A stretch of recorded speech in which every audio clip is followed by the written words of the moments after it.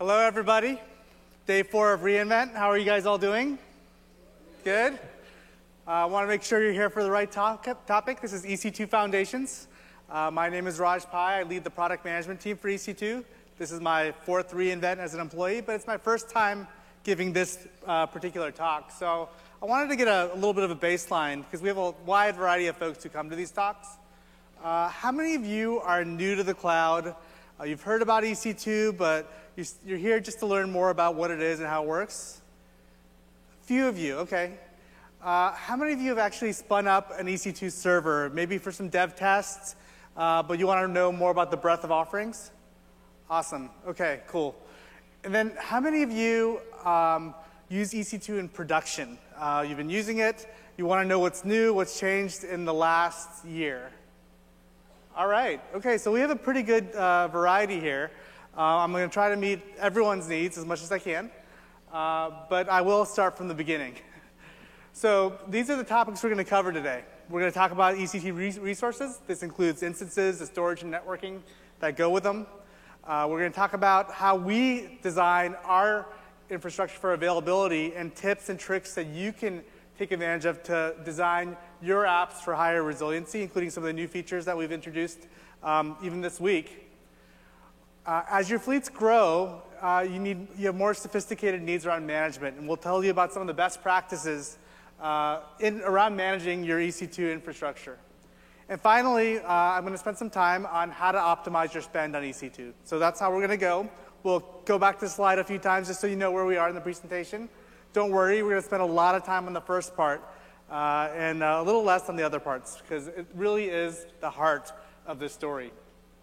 We're going to start with the EC2 instance. So what is an EC2 instance? So as you probably could guess, we have racks of servers all over the world, a lot of data centers, lots of AZs across lots of regions.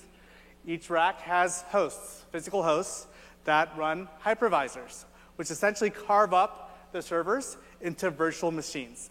Now, each virtual machine has some CPU, some memory, some storage, some network capability, and we call these virtual machines in EC2 language the EC2 instances. So instances are really virtual servers in the cloud or virtual machines in the cloud. So 11 years ago, EC2 was one of the first AWS services, not the first, but one of the first. We had a couple goals in mind. We wanted to create compute as a service that you can scale up or down quickly as needed. And we wanted to enable customers to pay for what they use instead of making these large upfront investments in capital expenditures and data centers. And also we had an idea that there's going to be a compute unit. We just called it the EC2 instance. It had 1 vCPU, 1.7 gigs of memory, and thought this was a good form factor for the majority of workloads at the time. So the first two principles still hold true just as much as they did back then. We want to have elasticity. We want to have a utility-based billing and consumption model. But customers, once they started using it, they loved it, and they told us, hey, we want to move more and more of our workloads to the cloud, but one size doesn't fit all. And we have a lot of unique needs to get these workloads off our on-premises infrastructure to your cloud, and we've been working furiously to meet those needs. Over the last 10 years, we've gone from one instance in 2006 to over 70 different instance types as of this week. Actually, over 70, I think. So when I talk about instance types, what am I talking about? Because I've already introduced a bunch of terms to you, and I think I need to go back and explain them for a second. So I mentioned before that the hypervisor carves up a host with CPU, memory, storage, and some set of network capabilities. Well, it turns out different workloads need different ratios of these capabilities. Some workloads need a lot of CPU. They do things like analytics. They do things like rendering. Some workloads need a lot of memory, things like that use in-memory databases. There's workloads that require a lot of I/O transactions to local high-performance disk. Well, each instance family represents one of those workloads and a ratio of these resources. On the right, you'll see a phrase, i3.extralarge. That's the API name of one of our resources. The i3 instance, which is our I, stands for I/O optimized, It's an instance that has a significant amount of SSD NVMe disk. The 3 is a generation number or a version number. So as we introduce new capabilities with new hardware revisions, new chipsets, new memory and storage technologies, we increment this version number. i3 is the latest generation. And that extra large, that's what we call a size or a t-shirt size. So all the sizes have the same ratio of resources, but the bigger ones have more of them, starting from small, medium, large, 2 extra large, and so on. A 2 extra large i3 would have twice as much CPU, twice as much memory, and twice as much storage as i3 that extra large. That's the difference. Same ratio, just different amounts as you scale up your workloads. So what runs on these instances? We have what we call Amazon Machine Images, which to a large extent defines the software and some of the initial configuration of those instances. When I say software, what I mean is the OS, the application, if you want to have an application package that's pre-installed, and some of the configuration that goes and runs on these VMs. We have Amazon maintained images, which are a set of most of the commonly used Linux and Windows images that we keep up to date and have available in each region. And the community maintains a ton of these. They expose them publicly. We have marketplace partners that have these along with licensing and pricing for those licensing on our AWS marketplace. And you can make your own. You can start with one of the Amazon ones, one of the community ones, make your own modifications, or you can import it from on-premise. You can share these across your accounts, or you could keep it private to your account depending on what your needs are. And this slide, I love putting this up. We're gonna talk a little bit about each of these instance families in a second, but this represents the spectrum of our instance families. And what I like about this slide is every instance with a new over it is something we've introduced in the last year, since the last reInvent. So we're constantly have new generations of instances, introducing new instance families, new capabilities. And some of these, T2 Unlimited, M5, I think H1, and bare metal, which we're going to talk about, all we announced in the last 2 days. So that's kind of the pace that we're going at.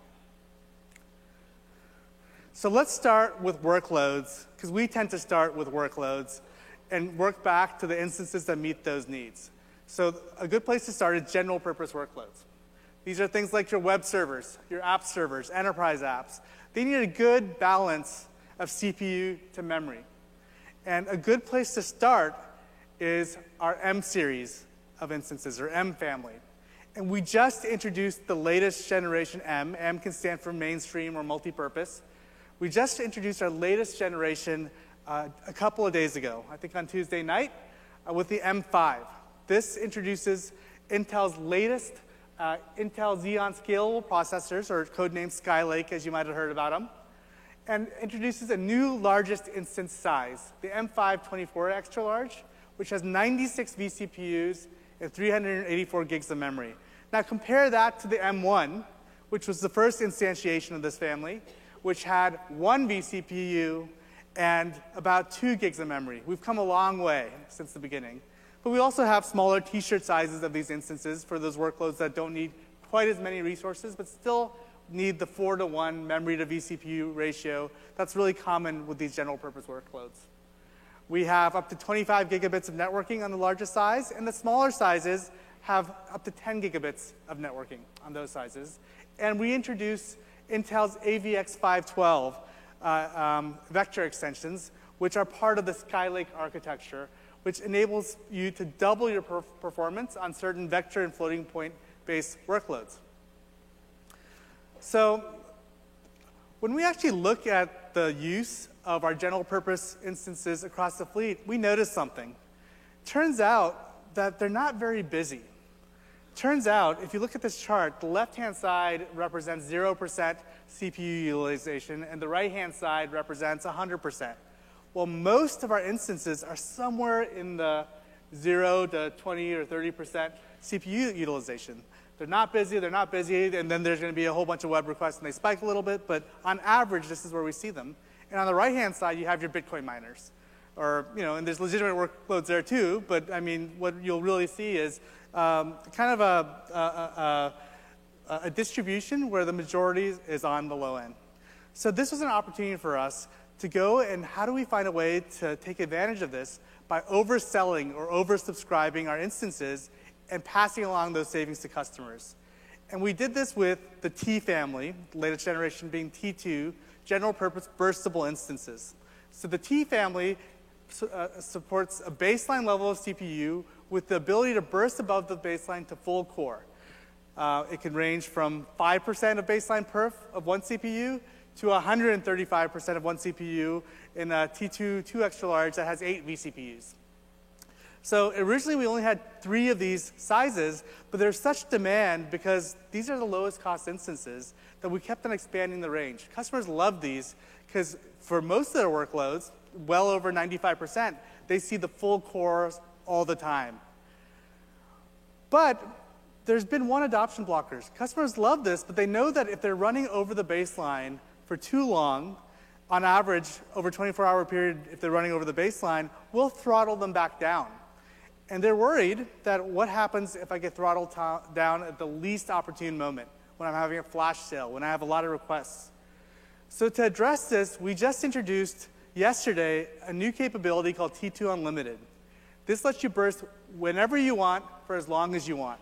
Now, at the end of the day, if your baseline performance average to be under what is provisioned with the instance, you're fine, you're good, and almost all the time that'll be the case. But in that blue moon, in that rare occasion where your baseline is above, we'll charge you a small true-up.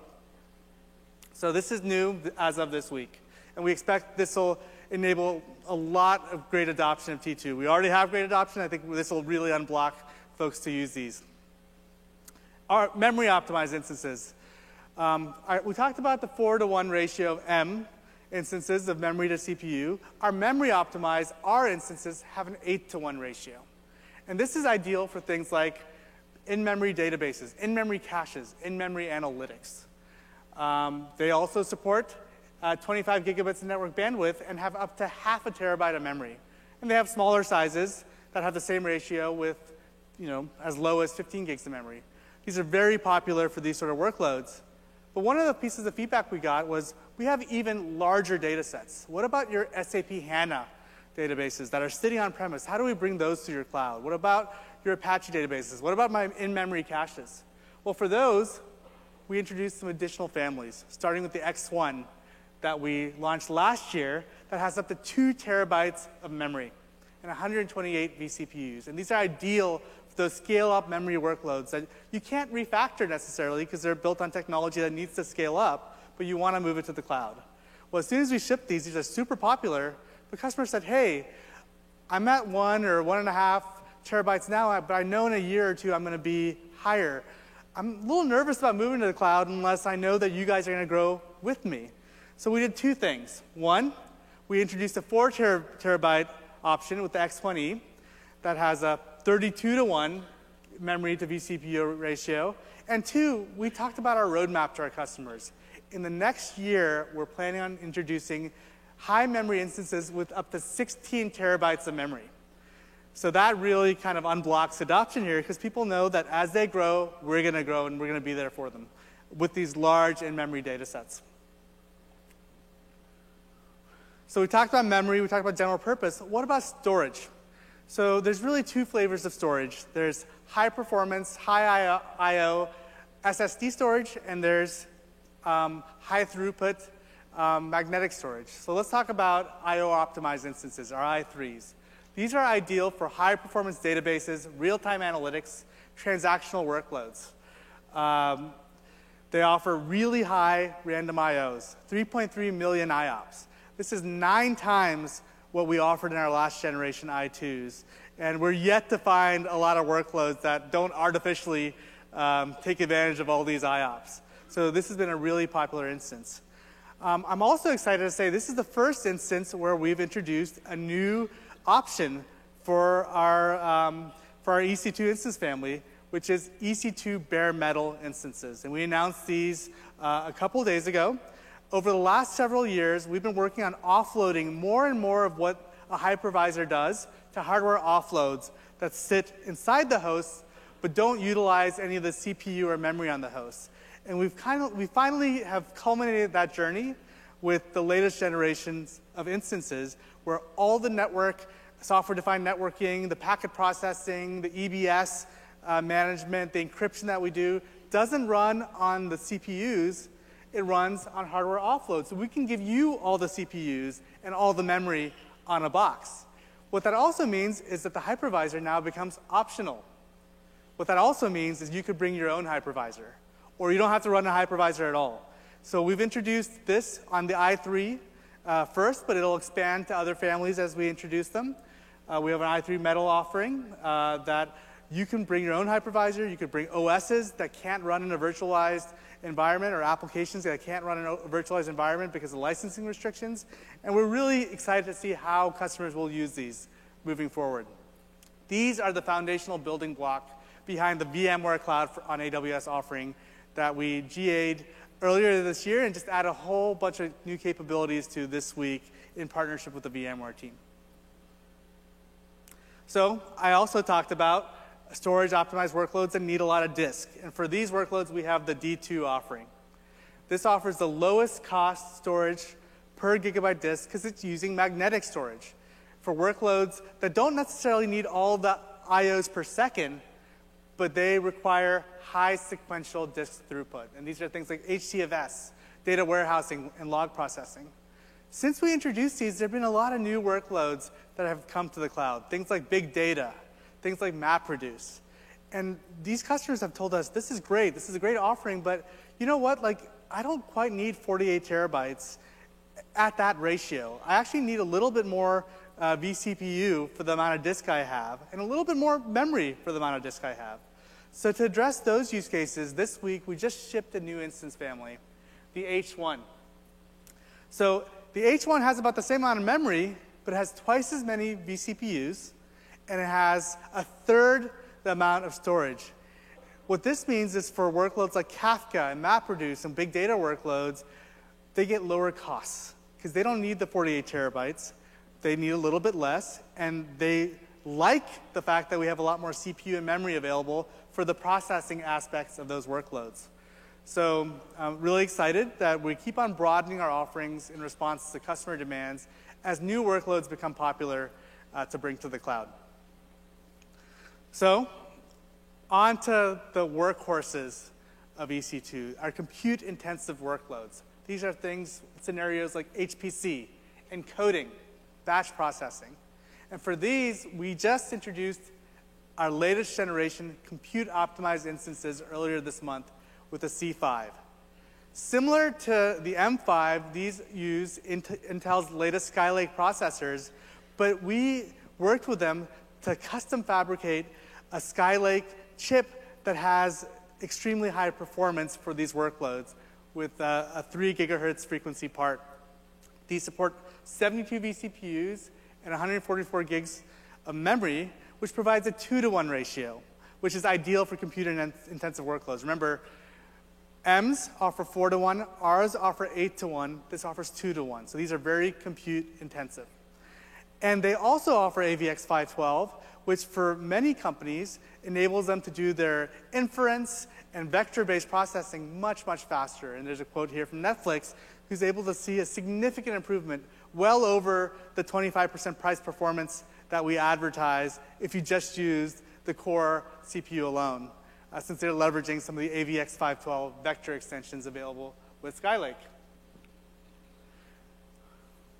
But compute isn't just about CPUs anymore. There's been a real trend in the industry with both machine learning and HPC to get more and more done faster. And the best way to kind of talk about this is in terms of a metaphor. Think about a jet plane, a business jet. It can carry 15 or 30 passengers, super agile, get them from point A to B as fast as possible. It's very similar to a CPU. Whereas on the right-hand side, you see a Shinkansen or a bullet train, right? Where you can have thousands of passengers from point A to B. It's not as fast as a jet plane, but if you're trying to deliver as many passengers as possible from one place to another, a bullet train will win every day of the week. And that's really similar to the way we think about CPUs and accelerators like GPUs and what are known as FPGAs or field programmable gate arrays.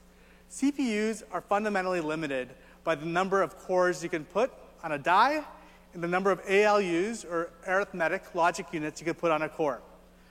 Whereas GPUs can have thousands of cores. You know, a typical GPU nowadays can have 5,000 cores. You can have 8 of them on in a single machine. And an FPGA can have millions and millions of programmable logic cells. So you can do things in parallel that you could never do before with a CPU, or would take a lot of time with a CPU. So we're leading the industry in our adoption and availability of accelerated compute. There's a lot of scenarios that leverage accelerated compute. One, the obvious one that a lot of people think about when they think about GPUs, is graphics. So earlier this year, we introduced the G3 instance. So these are ideal for doing multiple millions of operations on pixels at any given time, which is well suited for scenarios like rendering, or cloud workstations, or video encoding. A use case that Halliburton came to us with that they said they could never achieve before they were able to use G3 was seismic exploration. They used G3s to do 3D rendering of their data for seismic exploration and modeling for when they do oil and gas discovery. And so these are used for a lot of use cases in the industry around high-speed rendering, high-speed encoding, and virtual reality. This year, we also introduced the idea and product called elastic GPUs. So sometimes you don't need a G3. Sometimes you don't need a dedicated box with high-powered GPUs. Sometimes you need just a little bit of GPU.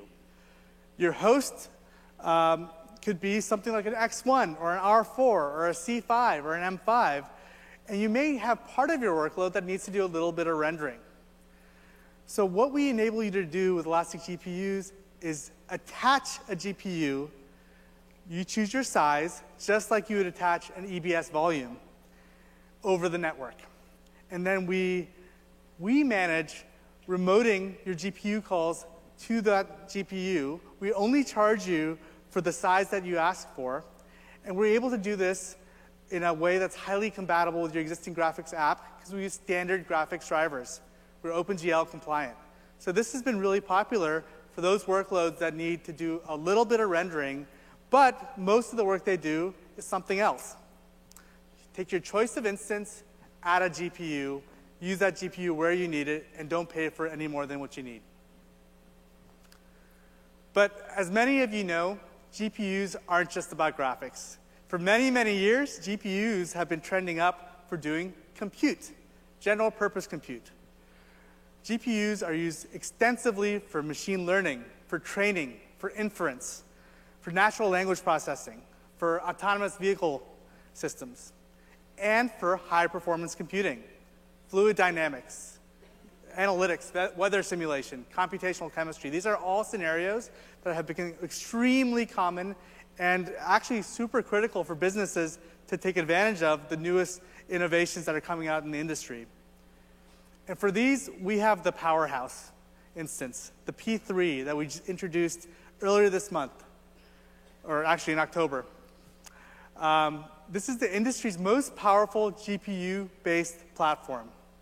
It's based on NVIDIA's latest Tesla V100, which has up to 14 times the performance for inference and machine learning use cases as the previous generation P2 that we offered.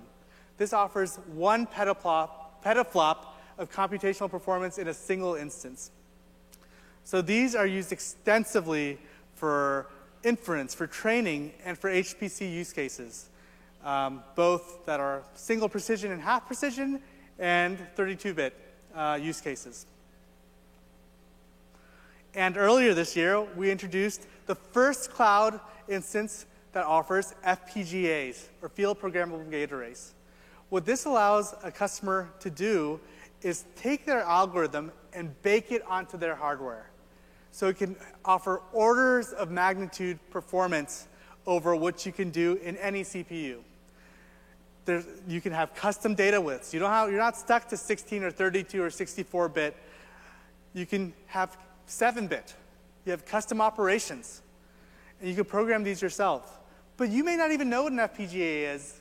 You can take advantage of FPGAs because we've made these available on our marketplace. So any partner or any customer can go and build an FPGA image that takes a particular task, like compression or encryption or transcoding, build an acceleration to support it using our tools, our hardware development kits, package it up as an image, and make it available on the marketplace. So you as a consumer just need to select that image, load it up on an F1, and away you go. Your workload could run 30 or 50 or 100 times faster. That's the power that comes with F1 and the ecosystem around it. And just last month, we have examples of real-world use cases that take advantage of the F1. Children's Hospital of Philadelphia and Edico Genome just broke the world record in how many genomes can be processed in a period of time by using 1,000 F1 instances to process 1,000 genomes simultaneously in 2 hours and 23 minutes. So it's great to see how the technology we're bringing is solving real-world problems. So that's kind of a broad overview of our instance families, but EC2 is not just about the instances, it's about the resources that you have to use in conjunction with your instances. And the most common one that we usually talk about is storage. So I mentioned before, many of our instances have instance storage. These are the Ds, the Is, some of our other instances have local storage. We have SSD and magnetic variants, and these are local to your instance, and they're non-persistent by default. The data is not replicated by default. And we don't support backup by default. These are all things that you as a customer, if you're using local storage, will do on top, just like you would if you had local storage on your laptop or your desktop or your server in your data center. But there are lots of use cases that like local storage. And I mentioned a few of those earlier. But most of our customers actually use block storage as a service, or our EBS offering. Elastic Block Store. So with EBS, you're able to create and attach volumes through an API. And these volumes are logical. What I mean by that is you see that red box, the EBS volume on the screen. That's not one disk. That's actually many, many disks under the covers that are replicated so we can have extremely high durability and extremely high performance.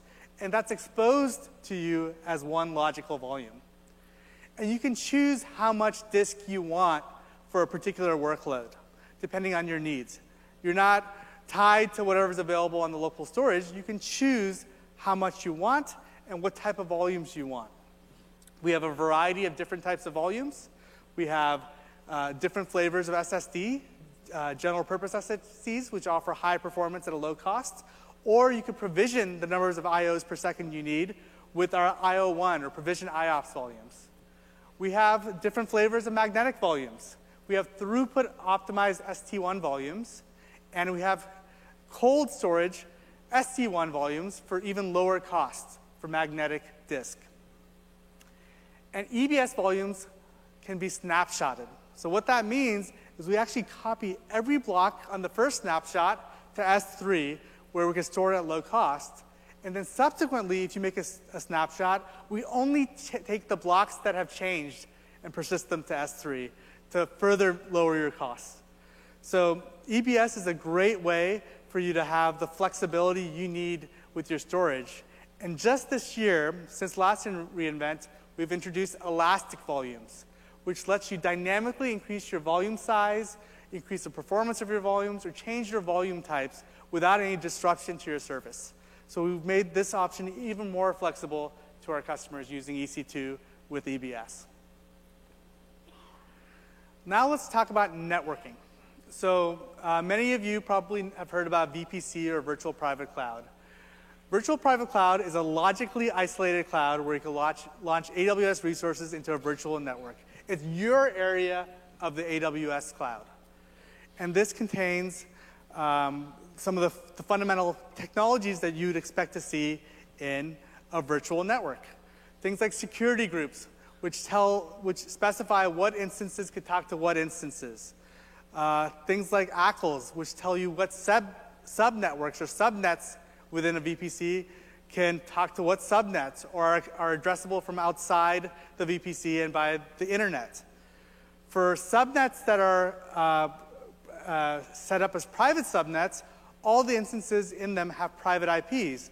So we have NAT gateways, which will enable us to map a public IP to those private IPs when you make a response to the internet, make a request to the internet, and then as we get responses back, we can map those back from the public IP to the private IP within your subnet.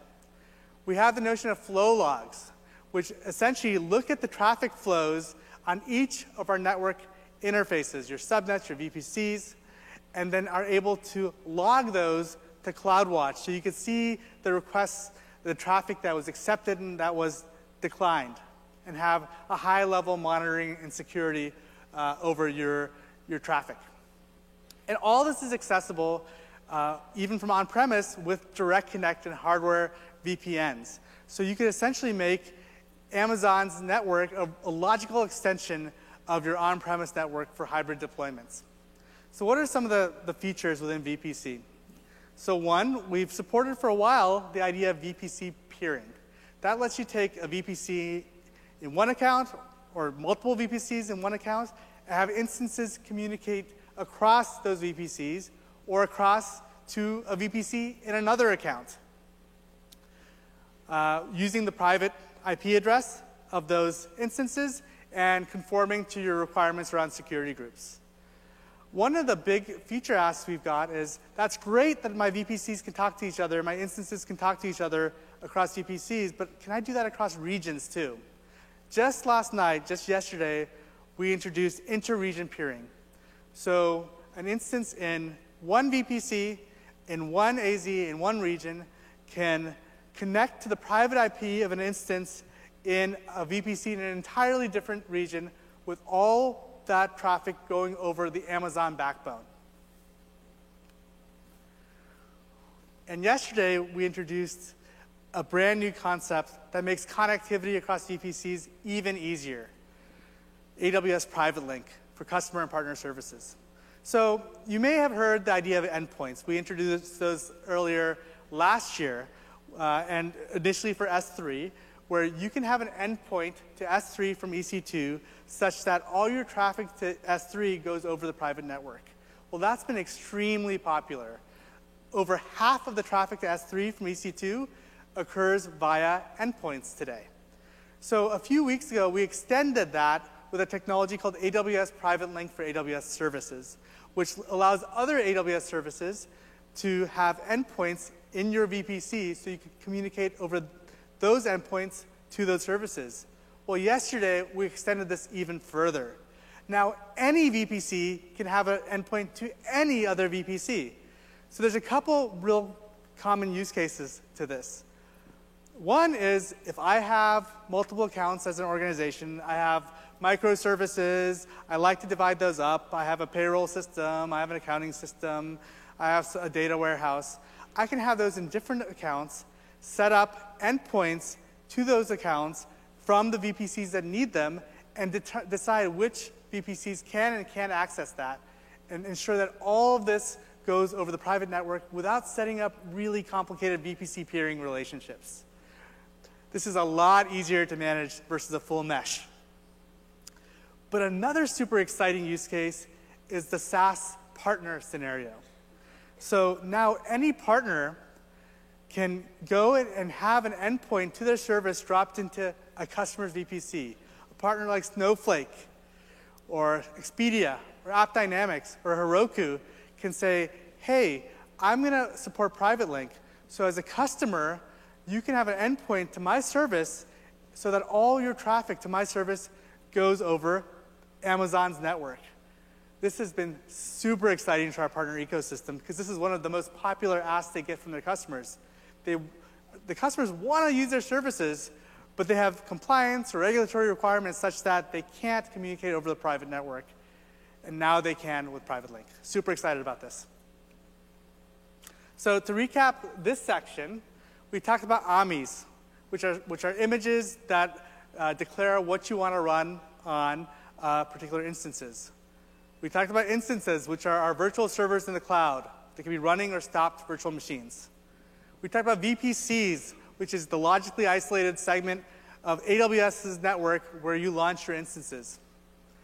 We talked about EBS, which is block storage as a service. So you could add storage to each of your instances and access that securely with high performance, high durability. We talked about EBS snapshots, which lets you take your EBS volumes and back them up very simply and with low cost on S3. Now let's talk a little bit more about how you design your systems for availability and high resiliency. And first, I want to talk about regions and availability zones, or AZs. Because when we talk about regions, it's quite different than what other cloud providers mean when they say regions. For us, a region is a really big concept. A region is a cluster of availability zones where the availability zones are often miles apart. They each have different power infrastructure and networking. They live on different fault domains. And each availability zone consists often of multiple data centers with hundreds of thousands of servers, which is often more than typically you'll hear existing in a region of another provider. So these are really big concepts when we talk about our regions and our availability zones. We have 16 regions. We're expanding. We've announced plans to expand to 6 more. And we have 44 availability zones across the world with plans to expand to 17 more. Because of the architecture and isolation that we have across our regions and across our availability zones, we're able to provide an SLA of 99.99%. We actually just upped that from 99.95% in the last several weeks. But there's things that you can do as well. In addition to our highly available infrastructure, there's things that you can do to make your apps more resilient to failure.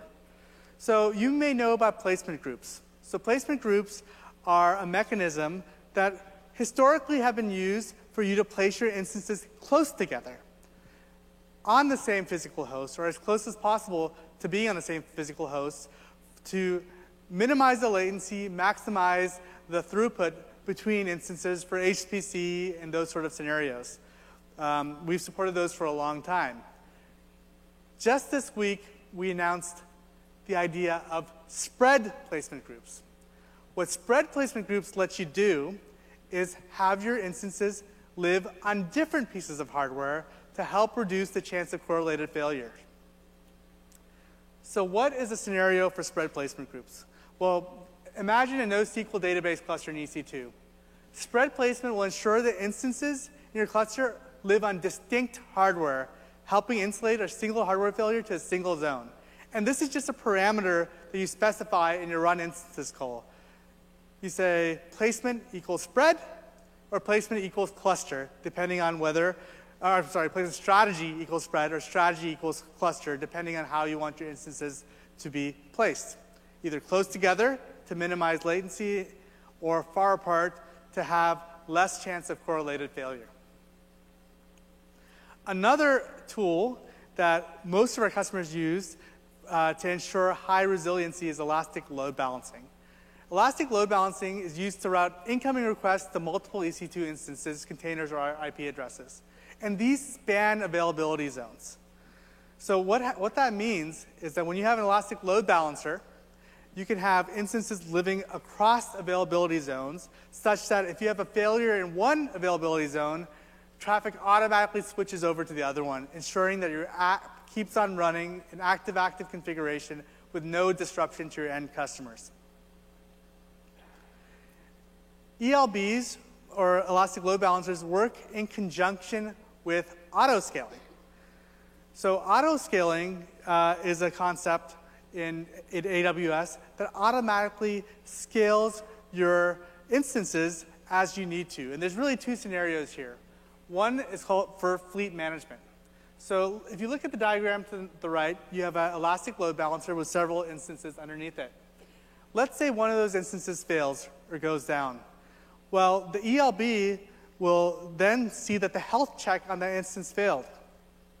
and then it will automatically bring up a new instance within that auto-scaling group to take its place.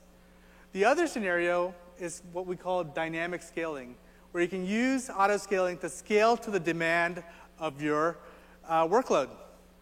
So with dynamic scaling, in an auto-scaling group, you could have several instances, and you can have policies that look at metrics like CPU utilization. So as my CPU utilization goes up, the auto-scaling service sees that and automatically provisions new instances with the same AMIs, machine images, to scale to the load that your servers are seeing. So this is how you can leverage auto-scaling with load balancing to increase the resilience of your site and scale to your demand of your customers. So as your fleets of instances get more sophisticated, you're not always going to have just one instance running that you have to manage. You may have hundreds or thousands, or many of our customers now have tens of thousands of instances. How do you manage those instances at scale? So, in the beginning, when you're launching an instance, you have to specify a lot of parameters: instance type, EBS volume, AMIs, sizes, network interfaces, tags. There's a lot that you have to think about because we have a very rich set of offerings. You input those into either the console, or you make a command line call with the CLI, or you use an API, our SDK, to pass those along, and then we launch those instances. Well, this week we introduced a new concept called a launch template, where you can encapsulate all those parameters into an EC2 resource, where you can specify which ones you want, which ones are optional, which ones you let your users override, so you can have one standard way of launching your instances. And one of the cool things about launch templates is that you can permission those. So you can say that your users within your company could only launch using a certain set of launch templates, or could only override certain fields, which allows you to control costs, it allows you to meet your criteria around governance and best practices, and ultimately leads to higher productivity. You can version these instances so that when you have a new AMI, let's say, that has the latest patches and security updates, now all of a sudden, all the launches that look at the AMI pick up the latest one. Or not. It's really up to you, but you can control that in a launch template. So great productivity feature as the needs of our customers become more sophisticated. Another kind of best practice or pro tip is using Amazon CloudWatch. So instead of running your own monitoring services over your EC2 infrastructure, we provide a very rich set of capabilities with CloudWatch, which monitors AWS resources, collects and tracks metrics, log files, sets alarms, and lets you react to those alarms and mitigate issues before they become issues that your customers see. So I really encourage you all to use CloudWatch, track your metrics, set alarms, so you can always be in tune with the health of your workloads. And just last year, we introduced EC2 Systems Manager. So a lot of customers coming from the on-premises world have lots of capabilities on-premise that let them patch their instances. What happens when you do Patch Tuesday? How do you make sure your services aren't disrupted? What about daily tasks that you have to do? What about making sure you don't have config drift on your instances? Well, now you can do all that in the cloud, in a cloud-native way with EC2 Systems Manager. So this has been super popular with our enterprise customers as they look for the cloud-native ways to accomplish a lot of the management tasks that they typically have done on-premise with a variety of different tools. How do they do that with EC2 infrastructure? And we have a great set of offerings there with EC2 Systems Manager. And just yesterday, we introduced a new service that's especially useful for distributed systems. So many distributed systems, it's super important for the instances within them to have a shared understanding of what time is it. And up till this week, you had to use public services or roll your own to know what time it is. Well, with the introduction of Amazon TimeSync service, we've built a highly reliable service with satellite-connected atomic clocks that live in every region that are immediately accessible for any instance within your VPC, free of charge. So these are available now, and we encourage you to take advantage of these. They're delivered over NTP, which is a commonly used time protocol, and we think that this will really help you manage your systems, especially as you scale. So finally, we're going to talk about purchase options. And I highly encourage you, if you didn't catch Joshua Burgeon's session on optimizing EC2 for profit and big savings, I think that was his catch line, that you catch that on YouTube. I believe it's already there, because he goes into this in a lot of detail. But I'm going to cover some of the highlights on how you should think about purchasing EC2 capacity. So there's really three main purchasing options for EC2. On demand, which is pretty simple. You buy what you use, you pay for the time that it's running. Just in the last few months, we moved from hourly granularity billing to per second billing for EC2 Linux instances. So you're paying for the second for what you use. And this is especially well suited for workloads that are spiky, or when you're just getting started on EC2 and you don't know what your baseline usage is going to be. But we found that as customers start using EC2, they know what their baseline performance is going to be. They have workloads that are like database workloads or mission-critical workloads that are always running. And for those, we have options that let you get a significant discount in exchange for commitment with our reserved instances. And I'll talk a little bit more about those. And finally, we have a lot of excess capacity at any given time. And we have an option that gives you that excess capacity at industry-leading prices, up to 90% off the on-demand price with our spot offering. And I'll talk a little bit more about that. So let's talk first about reserve pricing. So with a 1 or 3 year commitment, you can get a significant discount off the on-demand price. With a 3-year commitment, that discount approaches 75% the on-demand price. So this is great for workloads that are running 24/7, but even for those that aren't, the break-even point is actually pretty good given the amount of discount that we provide. But like you'd expect, these are great for steady state and committed usage. And we offer a number of different payment options. You can pay all of it up front for a slight discount, some of it up front, or you can pay month to month for your commitment. So one of the interesting pieces of feedback we've gotten is that historically reserved instances gave you two benefits. It gave you a capacity reservation, and it gave you a discount. But many of our customers say, hey, you know what? Capacity reservation is great, but the reason we buy these is for the discount. We'd love it if you could make the discount more flexible. And so we said, great. If you're willing to waive your capacity reservation, we'll let your discount float across AZs in the region, because we no longer have to hold the machine for you, and across instance sizes. So a reservation that previously covered a C4 8XL can now cover 4 C4 2XLs automatically, and we'll just do that on your behalf. So you have the ability to opt out of the capacity reservation to get more flexibility on your existing reserved instances. We also introduced a concept called convertible RIs. And with convertible RIs, you can change the instance family or the OS or the tenancy or the payment model at any time during the term. Historically, we've offered these with 3-year terms, but just a couple weeks ago, we now have introduced a 1-year convertible RI due to popular demand. So this kind of represents a lot of the ways that we're able to pass along our cost savings when you're able to commit to our instance families.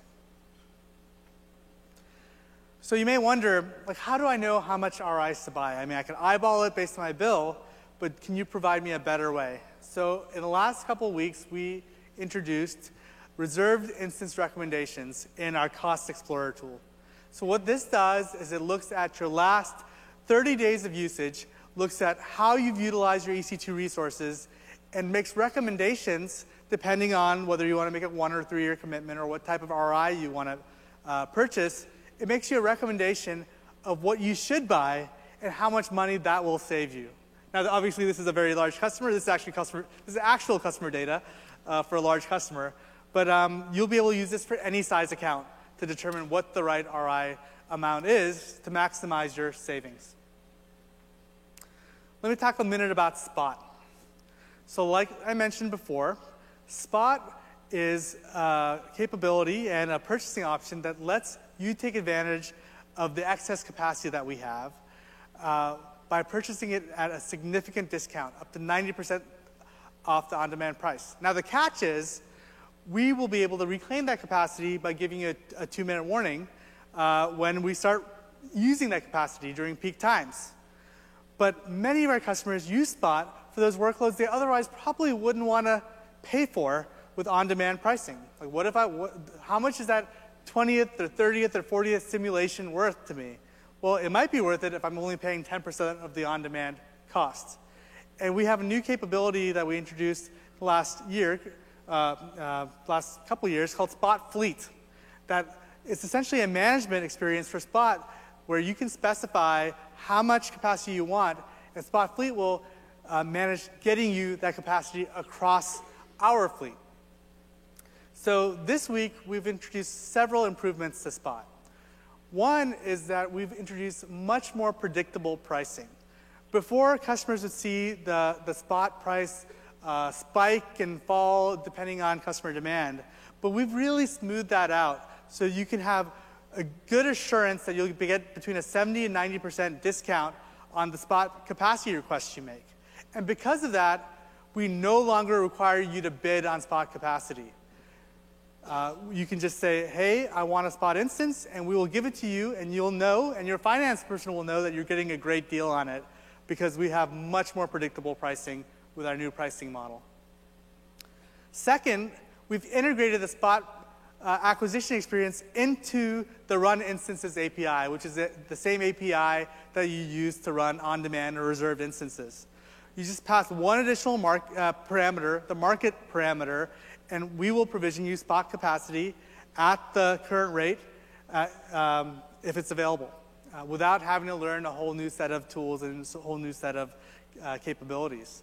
And finally, this is the one I'm most excited about. This week, we introduced the ability to hibernate your Spot instance. So this means that if you so choose, when that 2-minute warning comes in, we can intercept that warning. We can freeze the running state of your instance to disk, just like you would if you're shutting the lid on your laptop. And when capacity is available again, we hydrate that back into your Spot instance, and it's like you never left. No one else has this capability, and it makes Spot much more accessible to a broader set of use cases. So, which one do you use? And the answer is all of the above. Most of our customers have a portfolio of purchasing options. They'll take their baseline usage and use reserved instances to get the best pricing on that.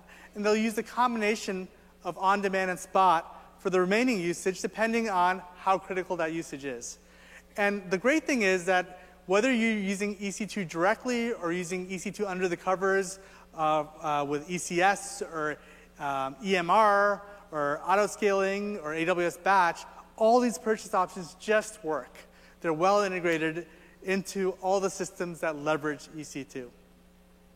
So with that, I want to go ahead and kind of close. We talked about the resources, the wide variety of workloads that we address with EC2. We talked about how we provide high availability and the things that you could do to ensure that your apps are highly resilient. We talked about the management capabilities that you should leverage in order to make the most use of the automation that we provide as your fleets scale up. And we talked about how to optimize your spend on EC2. Thank you so much for your time. I hope you're having a great reInvent. I'll be available in the corner since we're running low on time, but I will be available to answer any questions you may have. Thank you.